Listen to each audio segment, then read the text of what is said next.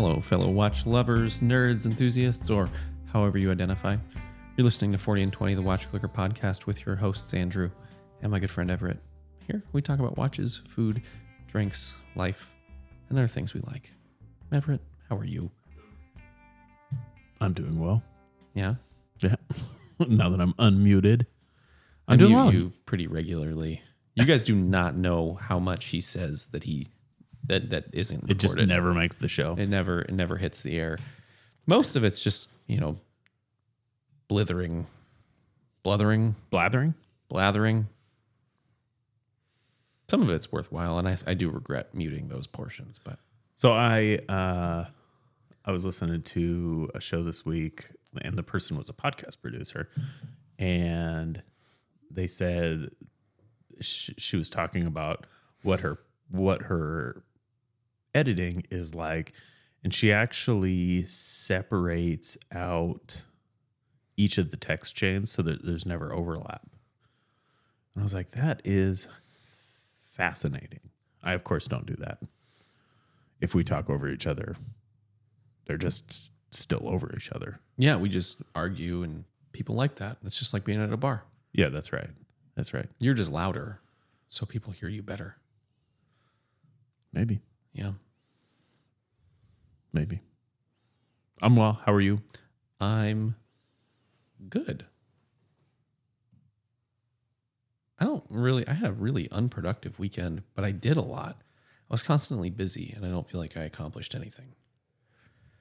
Really not. Story of my life. Yeah, not a great feeling, but a feeling nonetheless. It's cooling down a little bit, so I don't have heat rash all over my body, which is nice, because that's been a thing. But yeah, other than that, just plugging away, Plugging away.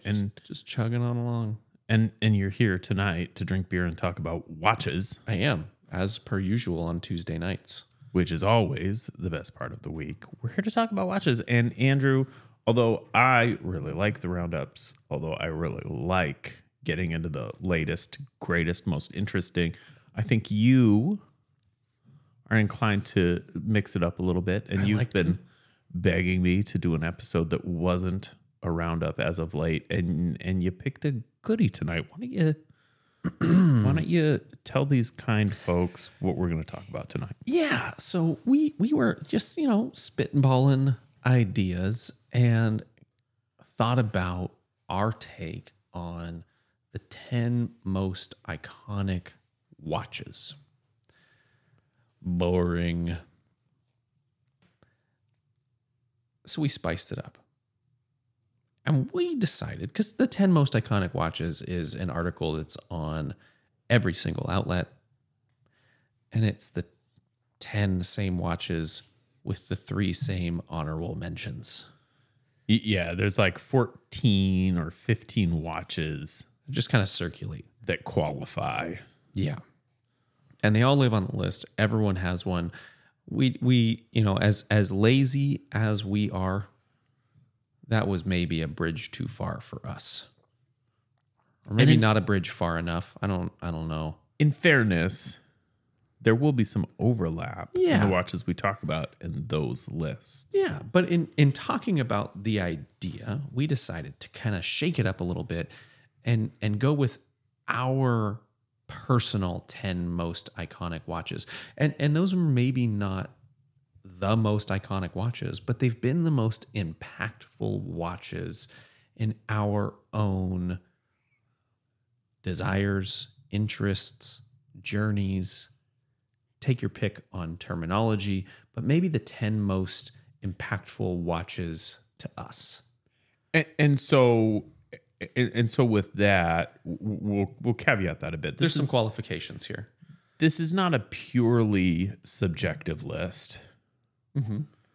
These aren't our favorite watches, nor is this a purely objective list.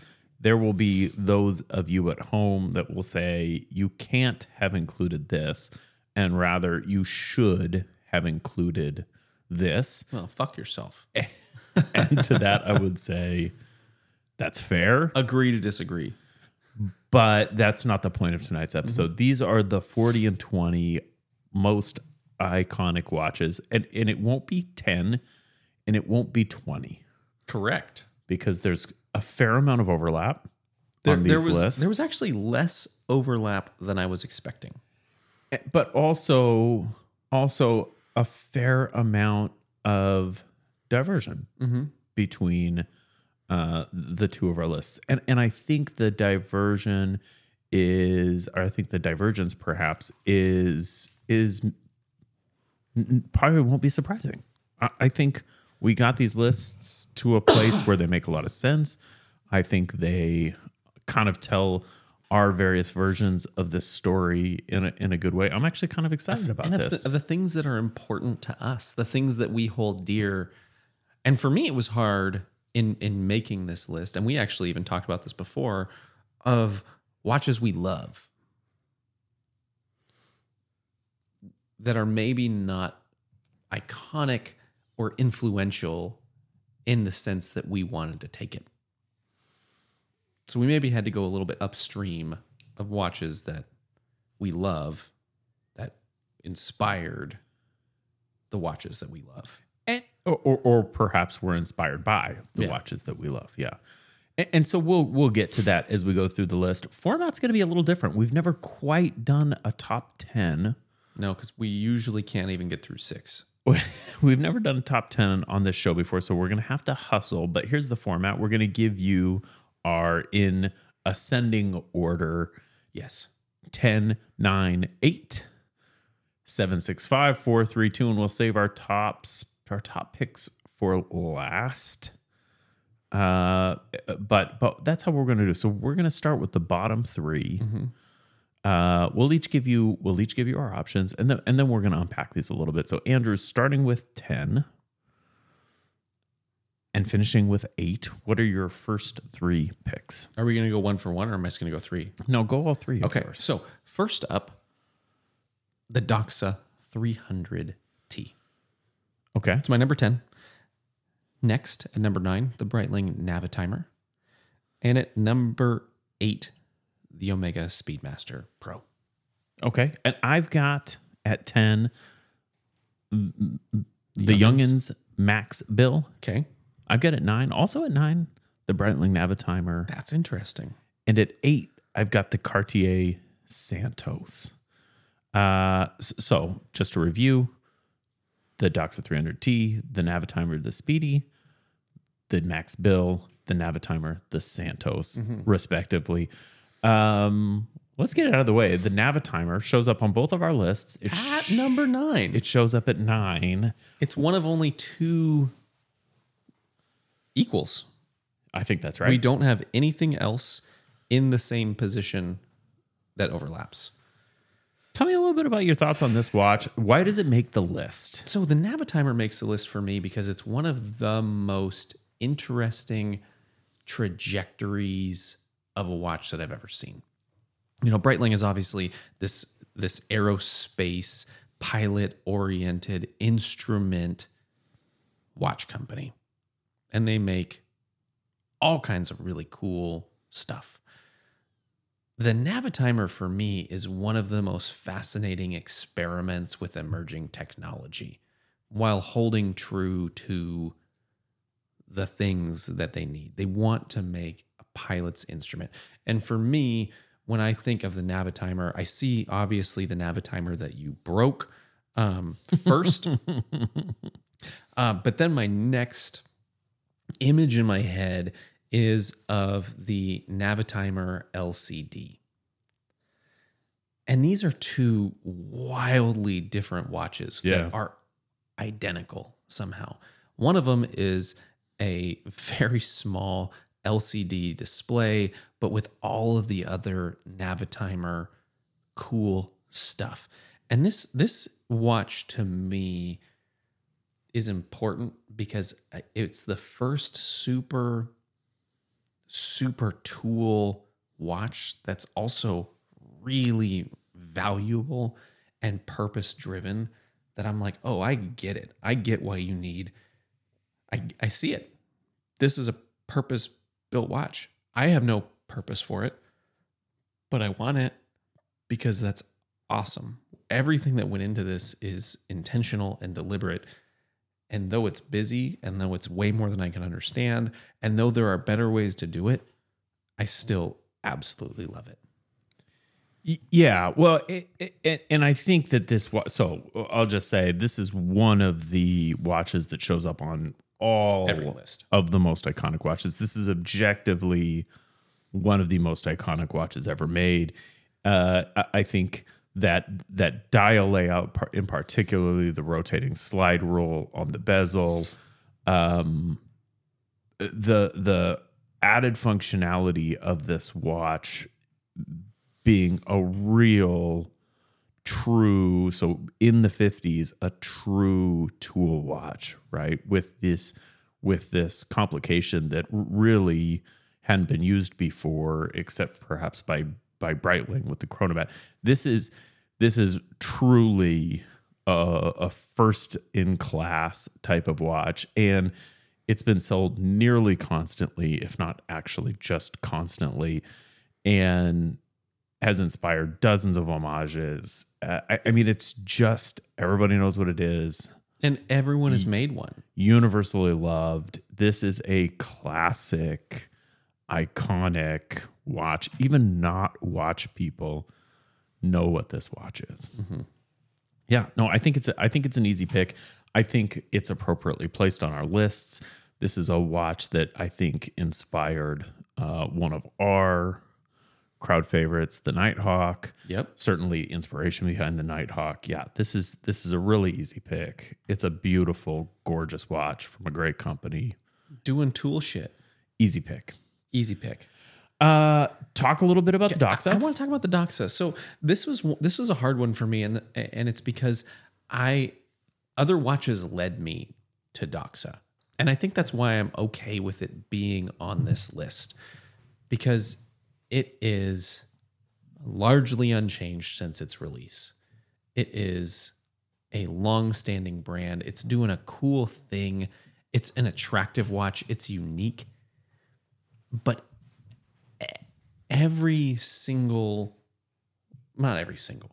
many of the watches that I love, these vintage inspired dive watches, these simple, attractive skin divers, lead me to Doxa. Yeah. Which makes it the icon, right? Yeah. That I got there through these other watches. Yeah. And now, unfortunately, I need a freaking Doxa, and that sucks. Yeah, this watch expensive. is really close to making my list. Spoiler, it did not. It did not. Yeah. It did not, but it was really close to being on my list. I think it's a fantastic watch for so many reasons. I do think there'll be a Doxa in my future. Probably it's my next real watch purchase.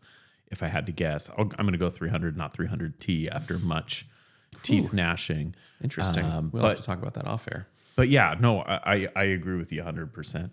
I've picked the Junghans Max Bill, and I do want to talk about it a little bit.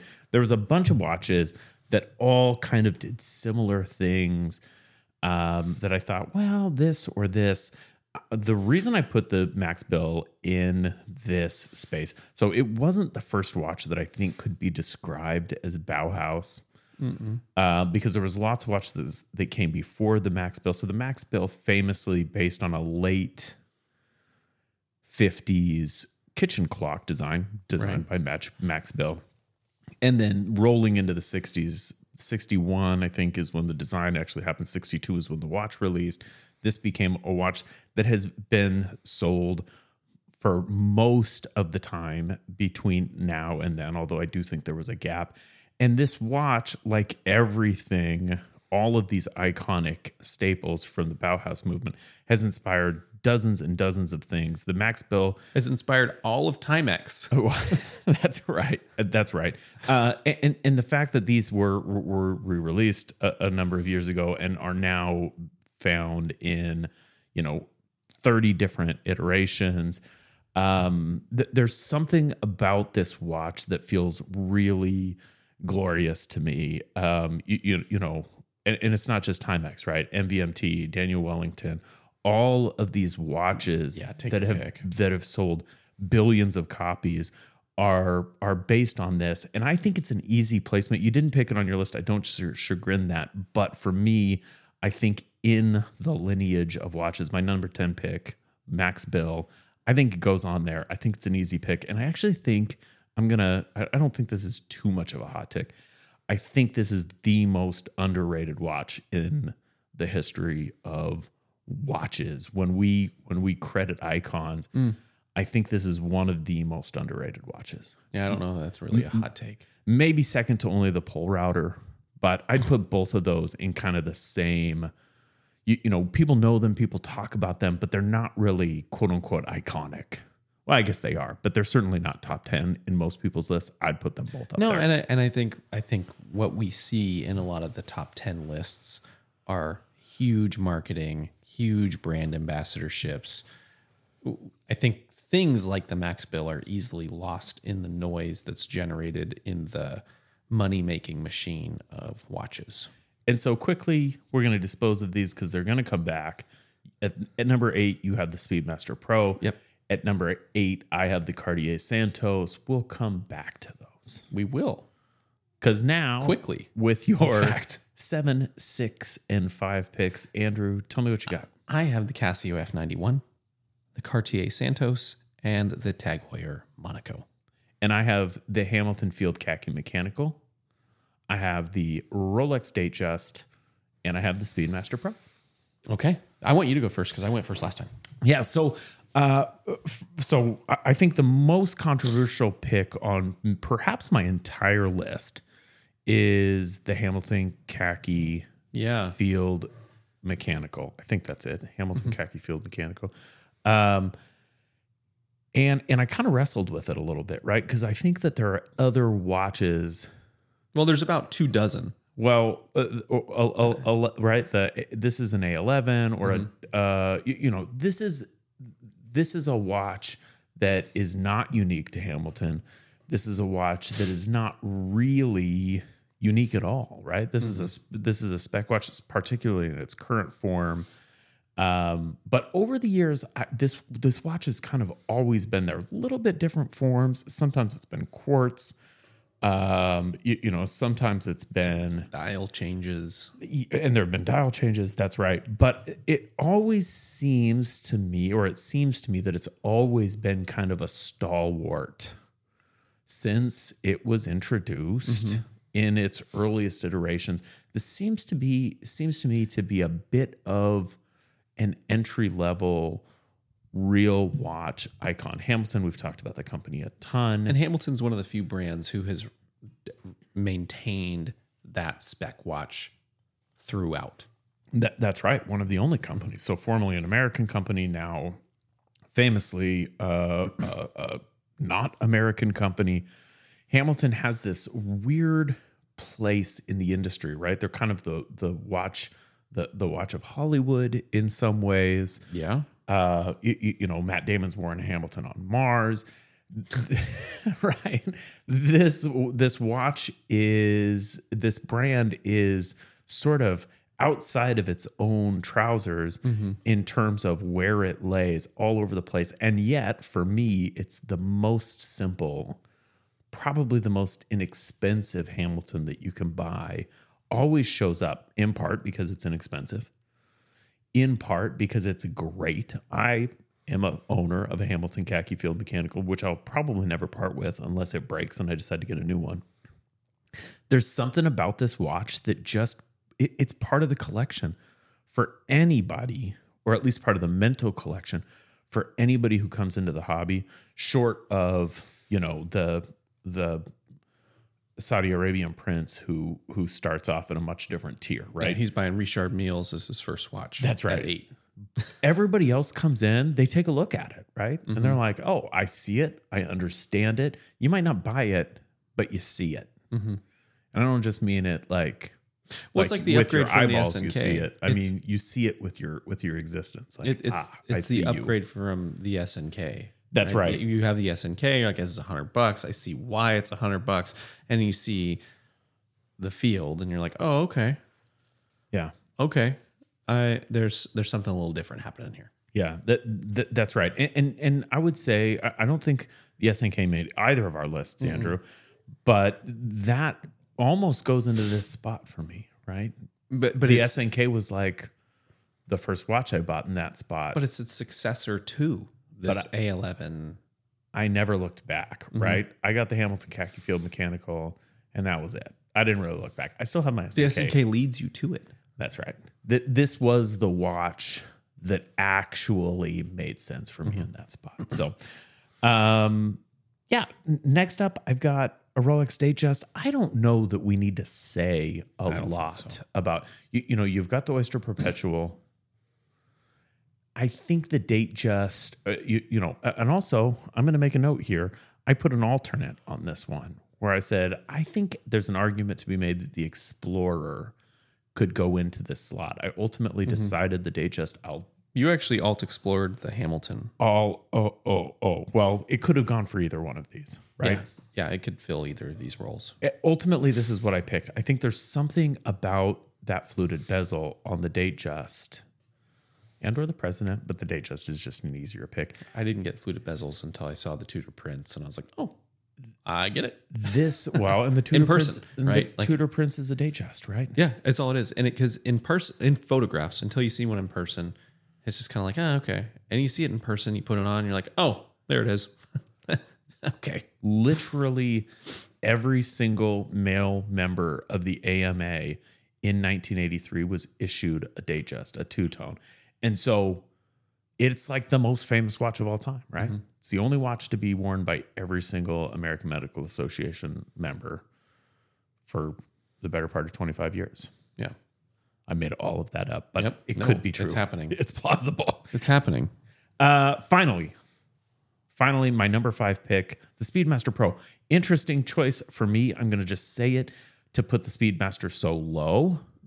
Yeah, but I don't know. I can kind of accept it given what's north of it. There was a couple things on your list that I was expecting to see and didn't see, and I'm kind of curious about and will want to ask about later. Okay. So the Speedmaster Pro, probably my favorite watch. This is the watch when I had the money to buy a watch. This was the one I bought.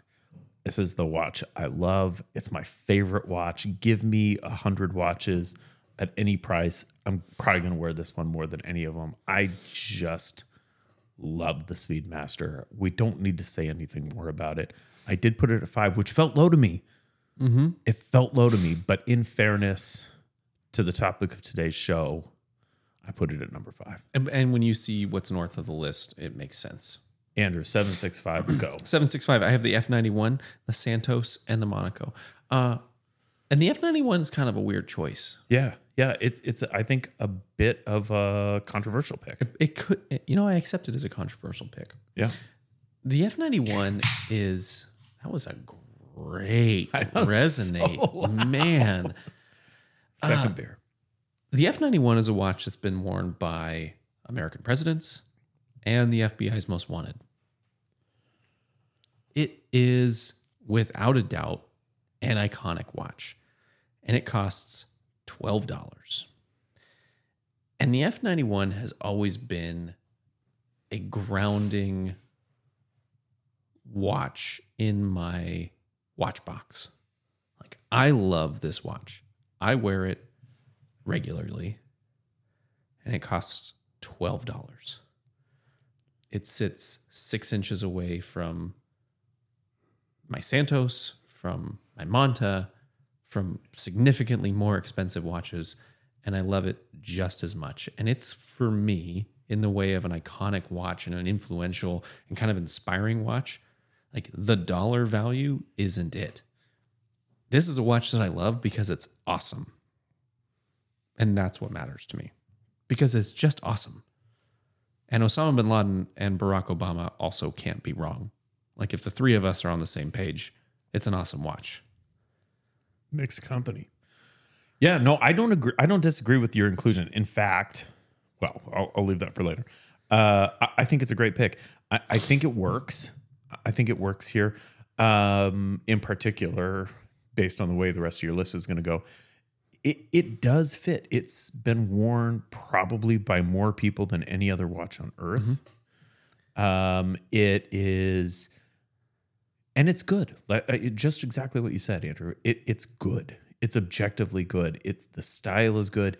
And I think right now we're coming into a phase where that style, probably going back a few years even, that style is really mainstream. That nifty 80s style is kind of peaking right now.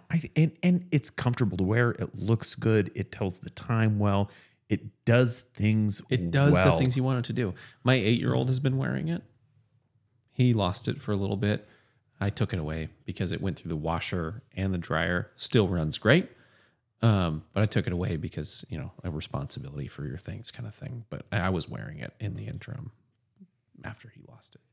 And, I actually personally don't have an F91. I had an F91. I gave it to my, at the time, 8-year-old, who's now 10. I haven't seen it in some time, so who knows if it still exists. But I have an F84, which is a variation on the F91. I like it better for a number of reasons. It has lugs primarily, and it's different. Both of those things are true. But really, it's the F91. It's the F91. It's a subset of the F91. And I wear it. I genuinely wear it. I don't wear it to be iconic or to be ironic. I wear it because it's cool. And I've got it on I had it on the Omega. No, it wasn't the Omega. I had it on a very expensive. Oh, I know what it was. It was a Supreme. So not very expensive, but a Supreme NATO. This slot for me was almost occupied by the Casio World Timer. I think this is a much easier pick. This is the pick though, right? The World Timer is a little bit more of a downstream of other cooler things. It's cool because it's a ripoff of something that was cooler. Tell me about the Santos. You own it, so I give you the opportunity to talk. I own it, right? This is one of the most. This is a watch on every list, right? This is an iconic watch. Yes, this was like the Speedmaster for me. This is your Speedmaster, very much so. Its history, and maybe there's some legend associated with its history at this point, is phenomenal. The story behind it is terrific. It's the first square watch. It's the second square watch that I saw that I was like, oh, okay. Okay. I can maybe do this. It's the first watch that when I put it on, I lamented that I didn't own it. Right? Because you get a watch in the mail and you're super excited about it. It wouldn't really even matter how it fit for the first several weeks because you're just enamored. This watch I put on somebody else's and I said, I must have this. It was Evan's, wasn't it? Yeah. You're terrific. Yep. It was his. And I said, oh no, I need to have this watch. And I have that this is my first big purchase watch. I'm sometimes a little embarrassed by owning this watch. Recently I was wearing it and somebody's like, oh, what is that? And I was like, oh, it's a watch. Let me see it. And they're like, it's Cartier. I was like, yeah. Is it expensive? I was like, yeah. Ish. I got a good deal though. That you did? And they're like, how much? And I was like, no, I'm not going to say that. I'm like, the web, you have an internet in your phone. You can look that up. But I love it. And I don't know why I don't know. There's some things around that. But this watch kind of opened my eyes and my emotional fortitude to if you can buy it and you love it and you're not going to not pay your mortgage in order to buy it, it's okay. Because you love it. Yeah. And that's what matters. I love that watch. I wear that watch a ton. I regret that I can't wear that watch every second of the day. Yeah. Well, and you talked a little bit about this, that there's some legend around this watch, but I do think that it's true-ish. So yeah, kind of inspired by a square pocket watch created by Cartier. It was designed hand in hand with an aviator to be a legible watch while he's flying. It's one of the first wrist watches worn by men. There's things happening here in this point in history when this watch is designed, and it's remained largely unchanged. And when we look back at this watch, I think there's a lot of things that you can look at to say, oh, well, this perhaps exists in the common parlance and lexicon of watches because of the Santos, the hands, the numerals, the screw bezel. Right. Not to say that Cartier necessarily invented any of these things with this watch. But so much of those things predate all these other things that have happened. That's right. This was the original masculine sport watch, and it has inspired the rest of watches in ways that I don't actually think we can truly fathom on this show. Maybe someone smarter than us, perhaps Eric Wind, could come back and tell us all about this. I'm ready for his hot take on it. But this is truly one of the most iconic watches that's ever been created. Without any doubt, there's no argument for me on this. I picked it a little bit lower on my list. You've picked it higher. That's fine. Because it's had such an impact on me that I bought it. I was prepared to buy it at New York sales tax prices. Yeah. That's the impact that it had on me.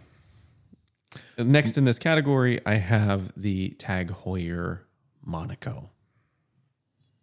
This is one of the first times that I saw a watch that I was like, oh, that's weird. It's very different. But it works and I love it. And I still to this day absolutely love the Monaco. I love every single homage that has ever been created to it, because that square case, those pushers on it, it's so unapologetically unique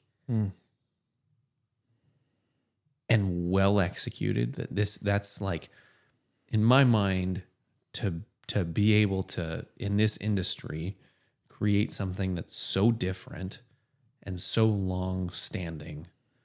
That's the kind of the hope for the industry, right? That I can be different. I can do the thing. And if I do it right, it's gonna stand. And I love the Monaco. A Monaco will be in my watch box. I don't think this is a controversial pick. I think this is on most of the iconic watch on every list. Yeah. It's not going to make my list.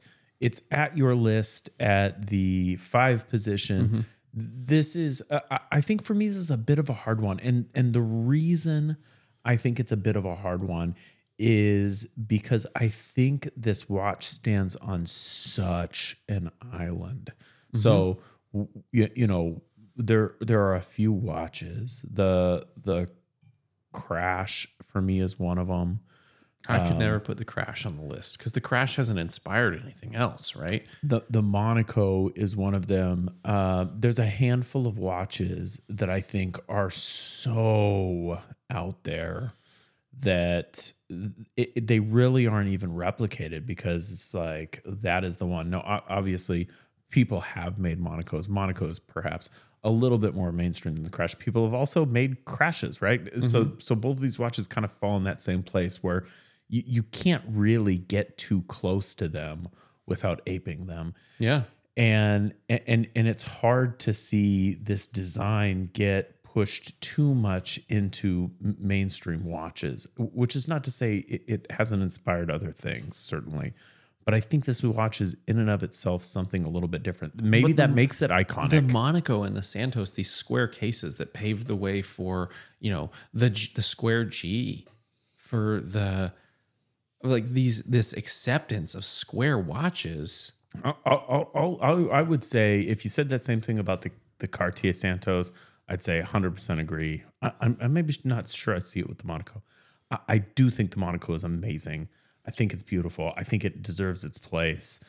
For me, it just didn't fit. This is it's an icon, but it's not one of the icons for me. This is a pinnacle for me. This is a watch that I'll own. And clearly universally beloved, Paul Newman. We know about this watch. Yeah, I'll own one. Excuse me. Not Paul Newman. Steve McQueen. Steve McQueen. We know about this watch. I don't begrudge it being on your list, certainly for a minute. Good choice. Feels like you do. No, not at all. Okay, 4, 3, 2, quickly. Okay. The Seiko Sarb. Okay. The Explorer 1. The Rolex Explorer 1. And the Seiko 5000 Square G. And I've got a Patek Philippe Nautilus. I had a Nautilus on and off my list. It kind of like migrated up and down and then got pushed away. I've got a G-Shock 5K Square at 3.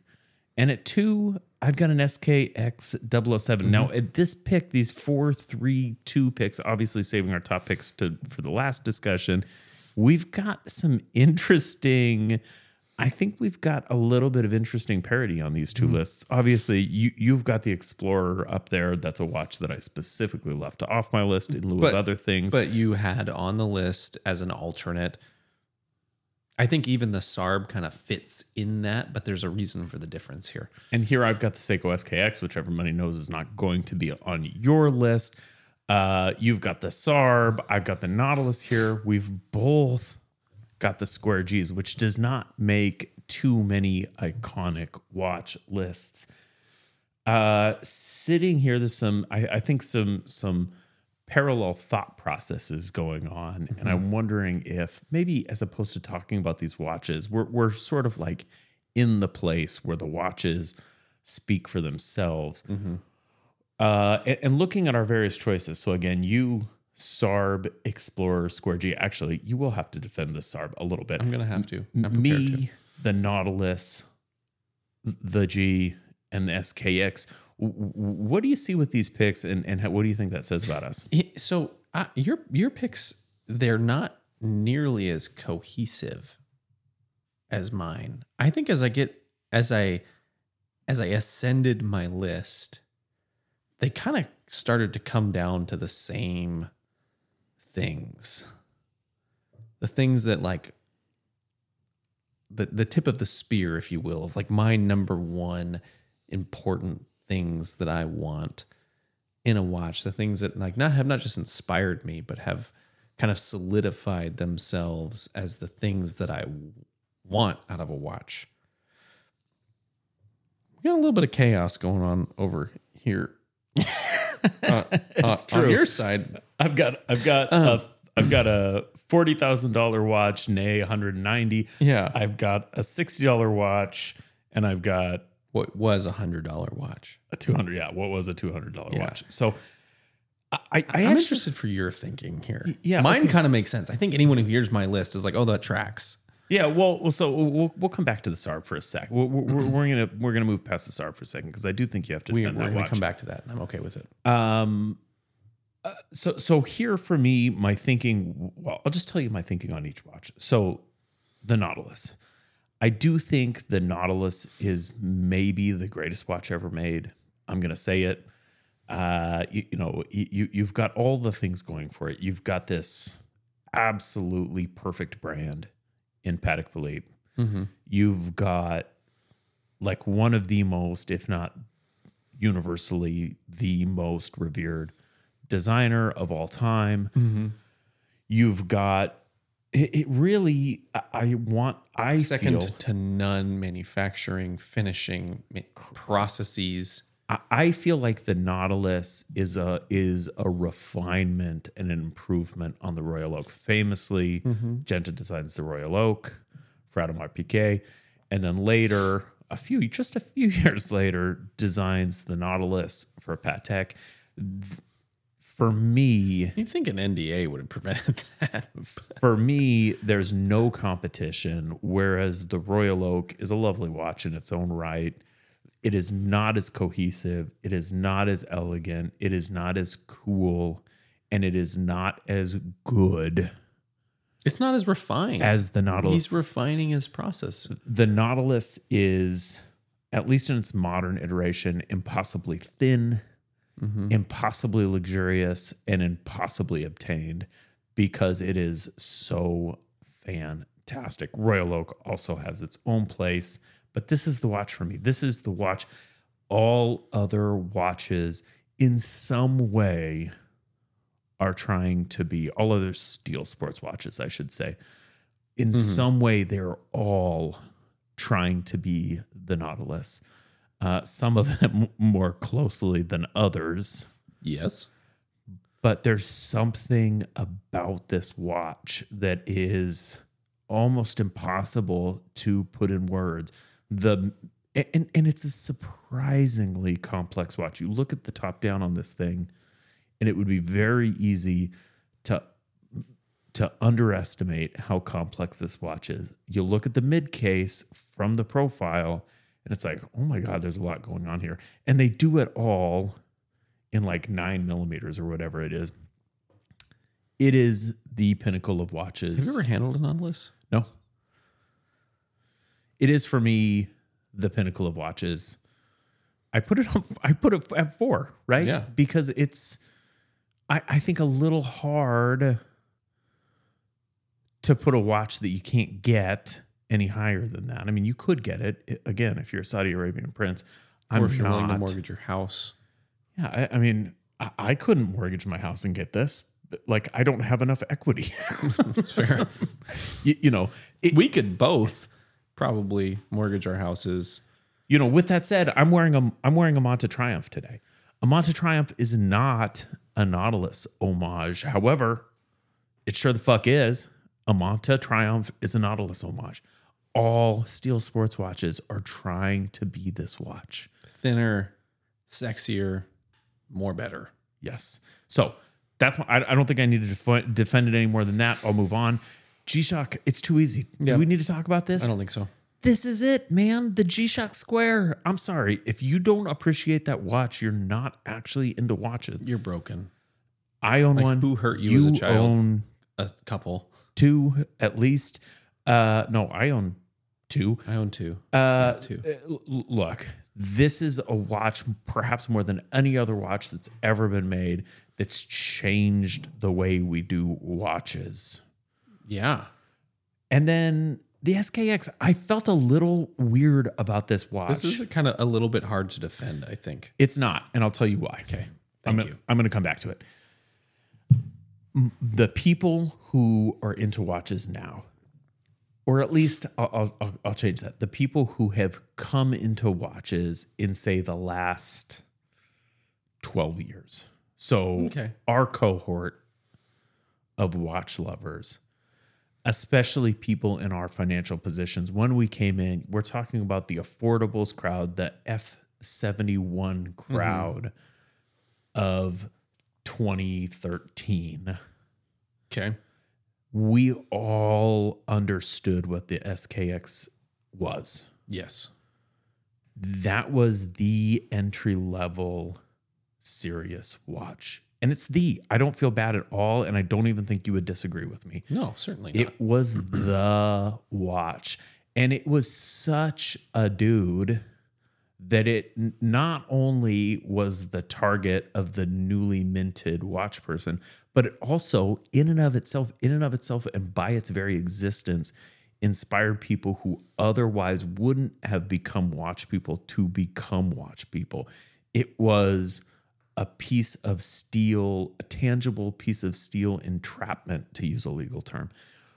The SKX 007 did things for our generation that no other watch did, right? There were other watches that were better, always. There were other watches that were worse and more affordable. Yes, or better and more affordable.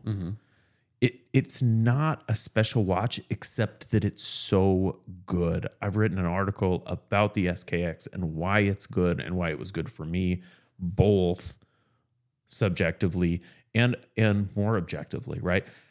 I think that watch has defined a generation of watch people.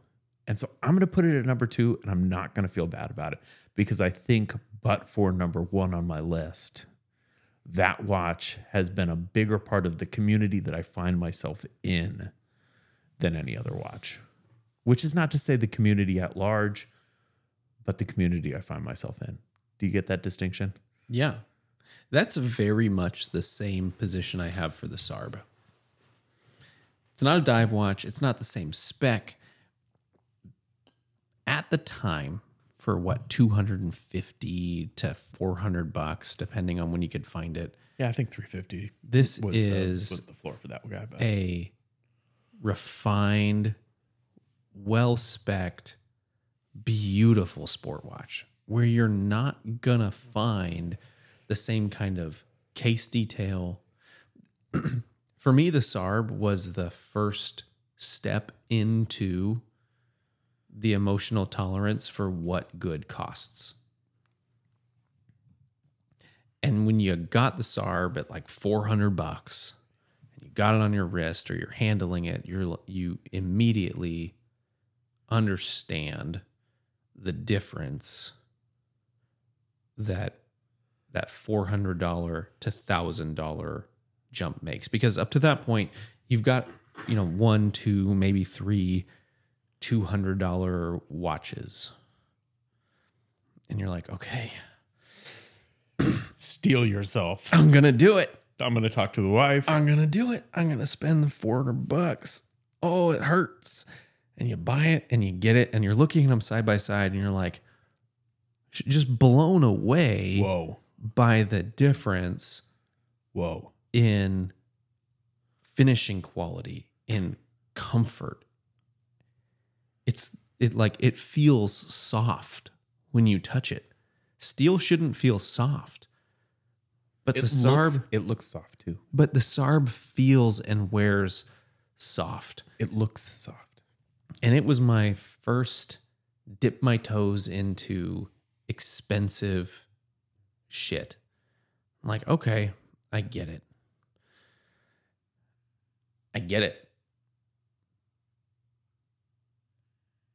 Now I'm going to buy a Manta.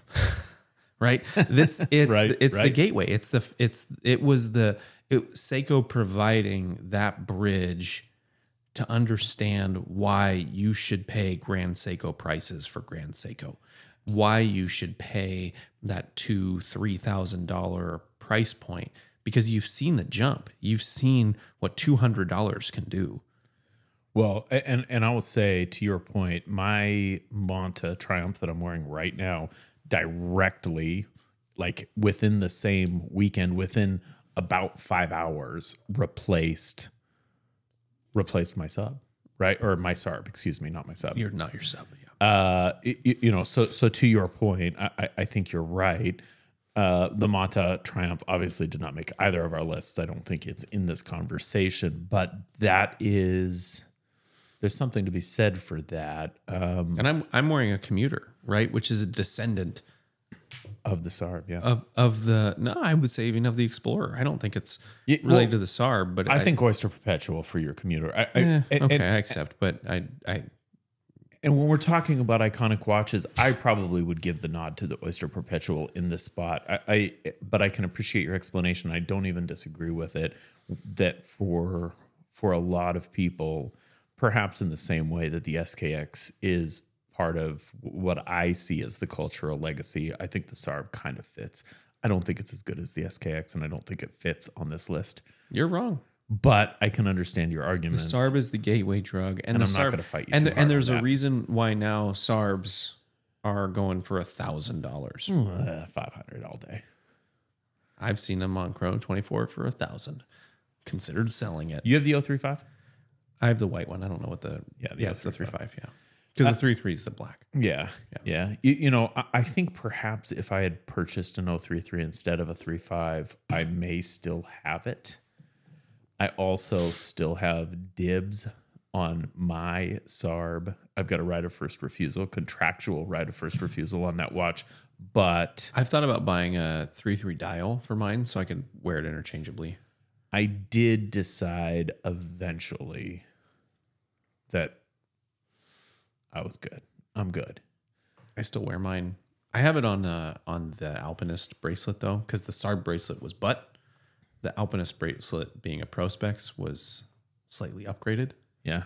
And it's terrific. So as someone who has done a lot of dial and hand changes, and even if you're a modder, there's a couple of people that we talk to pretty regularly who have modded more watches than I've changed dials.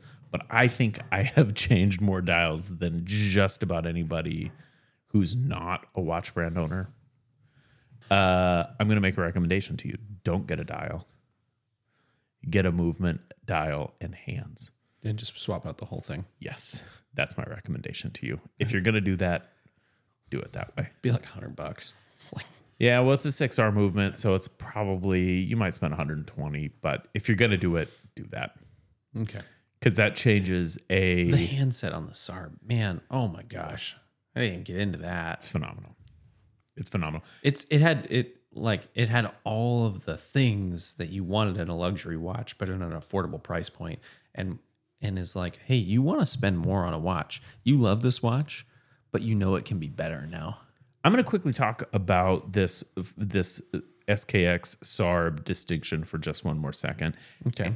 And I'm going to say the Sarb sort of sits alone. There's a lot of watches who have done Sarb things, but the Sarb, I think, and I've said on this show, I think the Sarb has some design elements that are drastically underrated. That ledge, that finished ledge that sits on top of the mid case, the stepped case. The handset on that watch is fantastic. As to the SKX, I think that there's design elements that are just so uniquely Seiko. Both of these watches do similar things. I think the Sarb, when you look at watches like perhaps the Snowflake, there's a few other Seiko adjacent watches that I would say could be swapped in there. I think the SKX, you could easily say the Turtle should be in that spot. Mm-hmm. You could easily say something, more classic, 62 Mas, obviously, or, the 150 meter predecessor to the SKX, which I'm blanking on the name. There's a handful of watches that could be subbed in for these, but for our part, I think we've done a good job. These are the two, the Sarb and the SKX. These are the two for our worldview that fit there. So well done. Yeah. I think it's time to move on to number one. Which shocking. We picked the same number one. It is the number one. It's not surprising. And what's interesting is I actually don't even like this watch that much. Do we need to even say the watch? Could we perhaps just talk about it adjacently without actually saying what it is? So I had a dream the other night. And I texted the guys about it because it was a weird dream. I don't remember dreams ever. Like it's unusual for me. I told my wife and she was like, wait, you remembered a dream? I was like, yeah, no, that is weird. That's how weird this dream was. I'm like sitting on my couch and I'm, surfing the internet on my phone. I come across this watch. I like look over at my wife. I like look down, look at my wife, I look down, buy this watch. Like I have to go in my dream, I walk to the key bowl where my wallet lives, pull out my card, punch it in. Like this dream was so vivid that I checked to make sure that you hadn't actually done it. That I hadn't actually done this. I didn't. But I get this. I do it. I don't say anything. 3 days later, the watch shows up. I'm wearing it. My wife's like, "That's new." I was like, "Yeah, I just got it." She's like, "How much did it cost?" I'm like, $13,000. She's like, "Oh, okay." I was like, "You should do this more often." Interesting. And then I don't know, the dream ended and I woke up the next morning and I was like, man, that actually played well. I wonder how it would play in real life. I didn't do it because honestly, this isn't a do it watch for me, right? Everyone loves this watch. This is the iconic watch. It's the number one watch on every list. Everyone loves it. So just to spit it out there, we were of course talking about the Rolex Submariner, the most popular watch on earth, the most commonly purchased watch by non-watch people and watch people alike. This is it. This is the most iconic watch. I think if you argue that anything is more iconic than this right now in 2023, you're smoking. Wrong. You're just wrong. This is it, right? The entire watch modding community was raised on the Rolex Submariner. There have been, dozens, hundreds, thousands. There have been many, many, many watch brands who have gained an entire not small amount of financial capital based on this watch. I'm looking at you, Squala. I'm looking at you, Tudor. Well, Tudor doesn't really count. No, what's the Steinhardt? Yeah. I'm looking at you, Gnomon. Even though you're not responsible for any of this, this is Nom Nom. Yeah. this is the watch. This is the watch, right? It's the watch that all others are compared against, even though it's not the original, right? When I was looking at this, I was like, maybe the 50 Fathoms is more appropriate because it's a predecessor. No. But it's not more appropriate because this is the Survivor. This is the one that all other watches are judged against. All other dive watches, certainly, right? Fair enough. Yeah. Splitting hairs. Well, yeah, but that's a reasonable hair split. am a score. Yeah, there's something about the sub that has caused it to be the entire focus of many people's watch experience. I am friends with a fella who is not a watch guy. He is a nice things guy, though. Yeah. He has a wife who also makes a bunch of money. He makes a bunch of money, disposable income, no kids. He's got all the cool shit. Dude has a sub. Yeah. This is the watch that you're most likely to see on the wrist of someone who doesn't know what watch they have. They know they have a Rolex, And that is all. and that's all. And that they made the right choice Yeah. because it is simultaneously the most iconic watch, but also the most tool watch of all tool watches. The tool watch.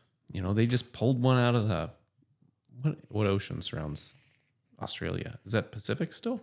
Yes, The whole of Australia is Pacific Ocean. I believe so. Is it Indian Ocean up in the Maybe. northwest? Yeah, it might be. Well, in the southeast of Australia is the Pacific Ocean. They just pulled one out of the Pacific Ocean. You see, they returned it to the guy. Yeah, I saw that. Yeah, that's cool. That is cool. But it was still fucking right. It's the tool watch of all tool watches. That's what it was designed for. It found this place in luxury and in status, and thus made it unobtainium for us normal people. But it's the thing. It's the one. I wouldn't kick it out of bed. I would never buy one even at retail price because it's just not my thing. I would buy it at retail. Cuz just to flip it, yeah, fucker. No, I'd buy it and keep it. Okay, quickly, I'm going to run through some watches that didn't make our list that maybe should have. Zenith El Primero, Yeah, the El Primero was on and off mine. the Seawolf by Zodiac, The Royal Oak was on and off mine. the Rolex Daytona, The Daytona was on and off mine. Tag Heuer Carrera, Carrera was on and off mine. GMT Master. GMT Master never quite made mine. And I think that the GMT Master has its own place, but I also think it's sub-adjacent. A lot of watches from these higher-end brands, the Perpetual Calendar Chronograph from Patek, the Calatrava from Patek. No Panerai made our list, and I think that's surprising. Panerai has its own place in the world of watches. The and it's an important BR-05 place. was a consideration, but it just couldn't. It couldn't do it for me. Yeah, I think the BR-05 is a fantastic pick. Doesn't make the list. Alpine Eagle actually was a consideration for me, and I'm surprised it wasn't on your list. The Seamaster 300 dive watch. Seamaster was another one. Yeah, Every single list in the history of iconic watch lists has had a JLC reversal. I don't think it was a genuine concern for either one of us. Tank was actually one that I struggled against. Makes every list, didn't make our lists. IWC Big Pilot or IWC Pilot's watch. The only place that could have made for me was interchangeable with the Navitimer, but I felt the Navitimer was more influential to me. Yeah. The Breguet type watches Yeah. didn't make the list. 50 Fathoms, we've talked about it. Didn't make the list. The 62 Moss. Royal Oak, Yeah. 62 Moss. I agree with you. That could have been and any number of Longas. Take a Look, pick. we know who we are, and we don't want to talk about things that we aren't prepared to talk about. And I think we've done a good job of capturing. So I don't know. I didn't count the amount of unique watches. We didn't even talk about Brick today. I didn't count the amount of unique watches. If I had to guess, I think it's probably something like 14 to 16 watches. Because unique watches, right? Like I thought about the Proploff, and I was like, I just can't do it. Or the Ripley, or that ilk of just like it's different and it's cool, but it makes sense, and it's just not. It's not the thing we're trying to do. I think we've done a pretty good job, and I think Or we've sort of yeah. distilled it to a reasonable set of watches. Love to hear your thoughts. Don't hesitate to reach out. But yeah, that's it. You've heard the lists. We didn't do one list. We did 2 lists. I think we would have perhaps killed each other with knives if we had forced each other to agree. There'd have been blood. But that's it. And I think we did a good job, and I'm happy with it. And with that, I did a good job. I did a good job. You were adequate. With that, I think we're going to move on. And in that vein, I'll ask you, Andrew, other things, what do you have? I came unprepared. Kidding. I watched a television show over my weekend. 2 seasons of it. Is that good? I'm late to the party on this. I watched The Bear. Oh, yeah. Have you watched The Bear? I've watched season 1 and have been waiting on season 2. I just finished it. It is terrific.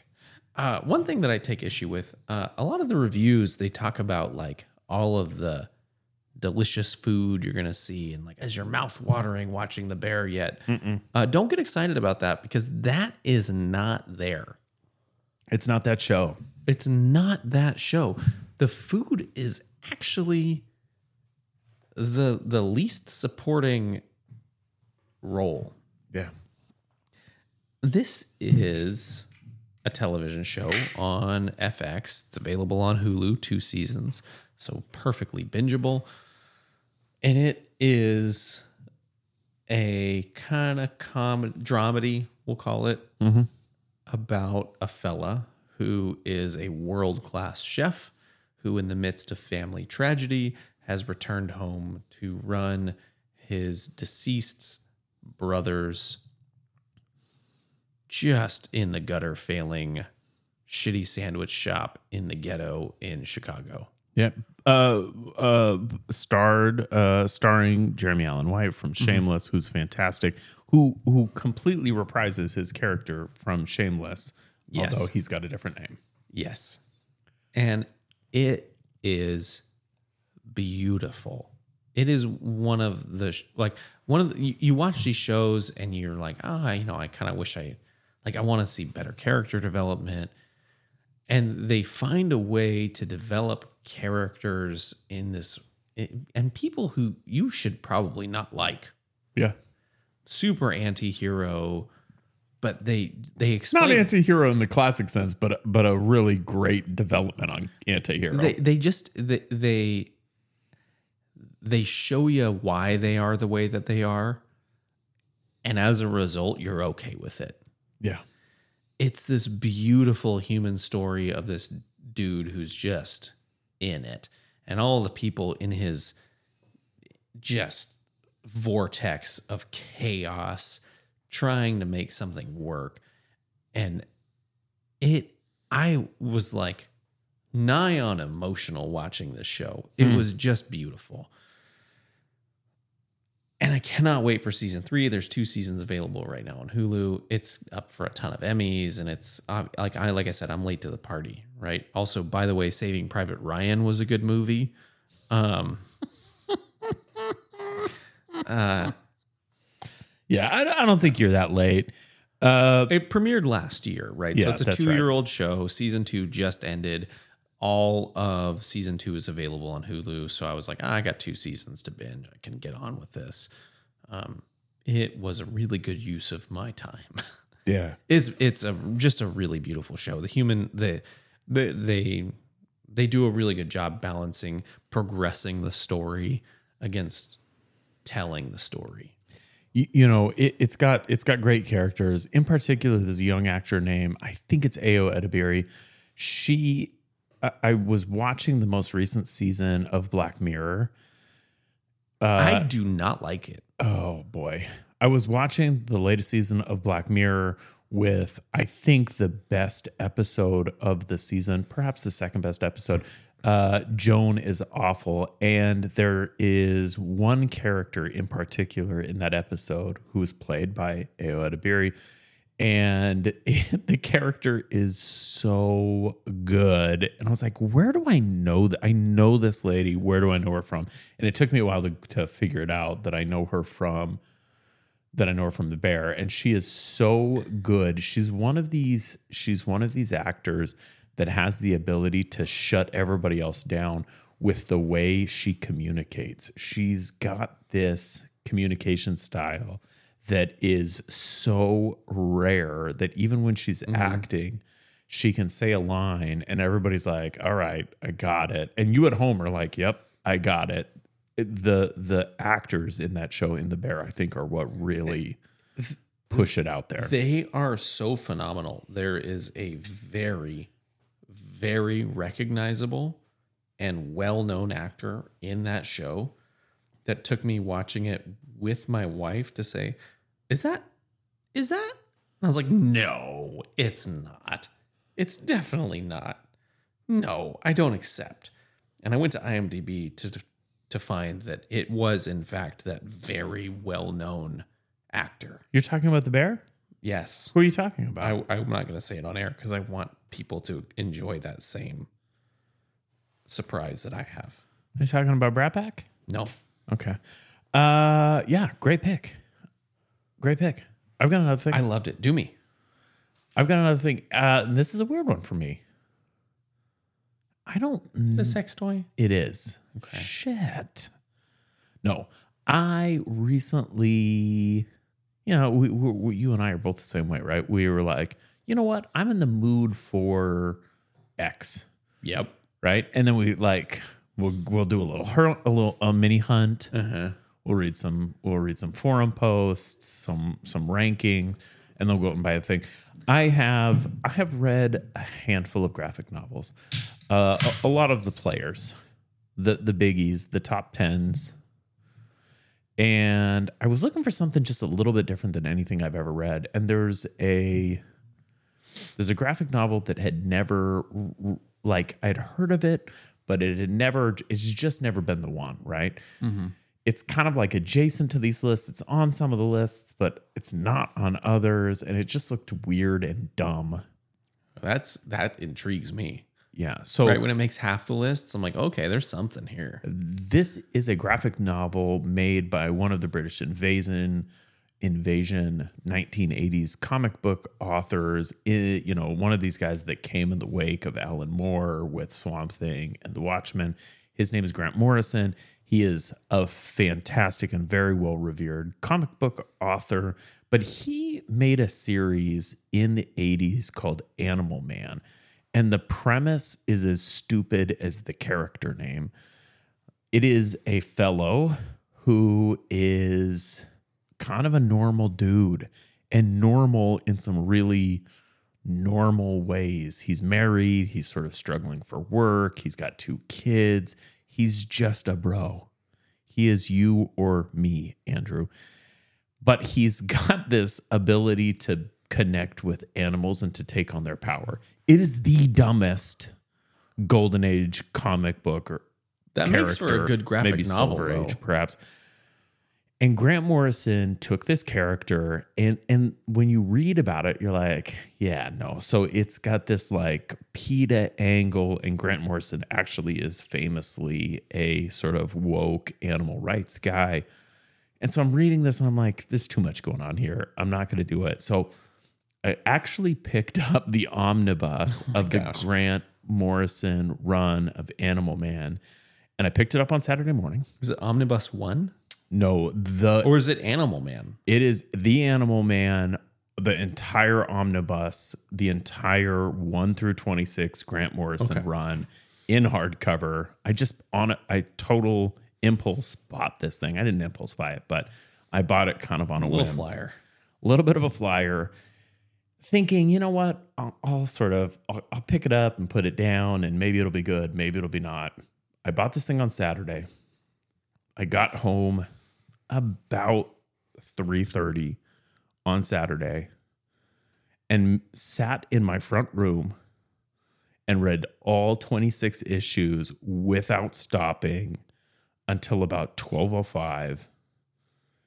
And oh my God, I think this is the greatest graphic novel I've ever read. And I haven't read them all. You were able to sit undisturbed for that long? The kids were like, we had dinner. The kids were watching television shows. I'm in the front room. And so I was there and I was present, but I also just read this thing. And it was... What a magical day. Okay, so look, here's what I'm going to say about this. This, I think, so the art is not the best. No, it's 80s graphic novel. It's 80s graphic novel, but even in the context of the 80s, I mean, the 80s is, I think, for me, especially this period of the 80s, kind of that late 80s, like you have some of the best comic book art out there coming out at this time. This isn't it. The art is not good, but the writing, oh my God. So Grant Morrison does two things. One, he does an episodic, right? So each issue is a story in and of itself, but the character arc, starting with the fifth issue, which is actually, I think it's called The Coyote Gospel, and turns out, unbeknownst to me, one of the most famous comic books ever written. And you read it, and you're like, well, that was cool and interesting, but what? And then you get to the end of this thing, and you're like, oh my God.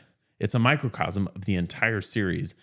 It is really good. If you're into graphic novels, if you're into comic books, and you haven't read the Grant Morrison run of The Animal Man, I'm going to say stop what you're doing and figure it out, because I was blown away. I've read The Watchmen. I've read Swamp Thing. I've read The Dark Knight Returns. I've read not all, but most of the players in this conversation. Haven't read this one, and I can't believe I waited so long. It is so good. It's a good pick. Yeah, that's it. That's what I got. You're telling people to read. I'm like, hey, watch television. It's comic books, right? It's the downfall of society. So, and now we watch television.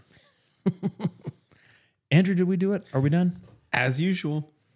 Perfect episode. Hey, you guys, thanks for joining us for this episode of 40 and 20, the Watch Clicker podcast. Do me a favor, go check us out on our webpage, watchclicker.com. That's where we post, of course, every episode of this podcast, as well as reviews, articles, regular updates, watchclicker.com. You can also check us out on our socials at 40 and 20 _watchclicker or at watchclicker. We sometimes respond to messages and comments, etc., etc. If you want to support us, and we sure hope you do, and by supporting us, here's what you're doing. We talk about hardware, software, hosting. You're saying, you know what? The thing you guys are doing is important enough to me that I'll give you $1 or $2, maybe even $5 a month, because this is cool and I want you to keep doing it. Patreon.com/40 and 20. That's where all those people who do want to support us give us their money. Mm-hmm. And we like it. And don't forget to tune next Thursday for another hour of watches, food, drinks, life, and other things we like. Bye-bye.